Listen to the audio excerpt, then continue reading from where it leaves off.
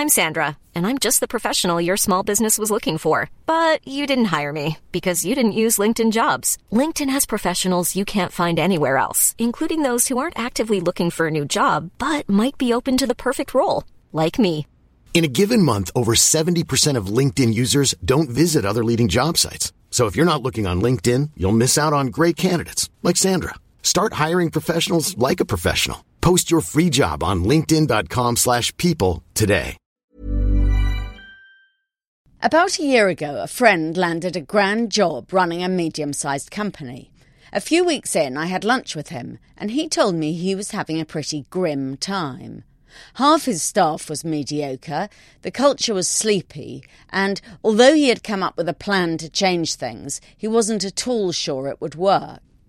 Last week we met again, and I asked how it was going. "Great," he said, "it's all good." I congratulated him on having whipped everything into shape so quickly, but he gave me a funny look and said the only thing he had so far managed to whip into shape was himself. He'd worked out that the first thing you have to do as a chief executive is to learn to lie, or if not actually to lie, never to give voice to 4 basic truths. The first rule is never to admit to not enjoying the job. When you're in charge, you can't say that you're struggling or stressed or having any negative feelings about the work at all. Instead, you must insist that the job is stimulating and going well, and that you're entirely in control. The second truth you're forbidden from uttering is that you don't like or rate anyone at all in your organisation. "My chairman's an idiot" is something often thought, but which must never, ever be uttered. Even less can you disparage anyone who works for you. Third, bad-mouthing your company is out of the question. You're responsible for it and for everyone who works there, and you have to be chief cheerleader at all times, however unnatural that feels. There was John Cryan last week laying it on with a trowel as he insisted that Deutsche Bank was absolutely rock solid. By the standards of bank chief executives, Mr. Cryan is a straight talker. He dared declare in November that his bonus didn't make him work harder. But even he had to play the confidence game. Banks are only ever rock solid when people believe them to be so. There are only 2 times when it's possible to say something negative: when you can blame it on your predecessor, and then it's open season, and when you have a plan up your sleeve for improving matters. Even then, though, such talk can be dangerous. When Stephen Elop likened Nokia to a burning platform, he spoke the truth, one that was needed to frighten employees into action. Yet it was a disaster. Things continued to get worse until Nokia was finally bailed out by Microsoft, which bought its mobile phone unit. The final thing my friend has learned never to tell anyone is that he's not sure. As chief executive, you can't say, "We're making this takeover, restructuring or slashing costs, but I'm not entirely sure it will work." Instead, you have to present every initiative as a no-brainer. Not only is doubt over strategy forbidden, but admissions of self-doubt are ruled out too.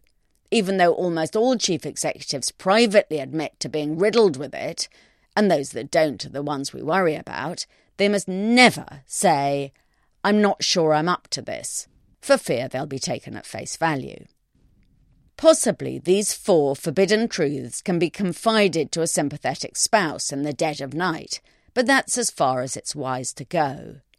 Any sign of non-enjoyment or doubt or lack of faith in the company or individuals is taken as tantamount to admitting that you are unfit for the job.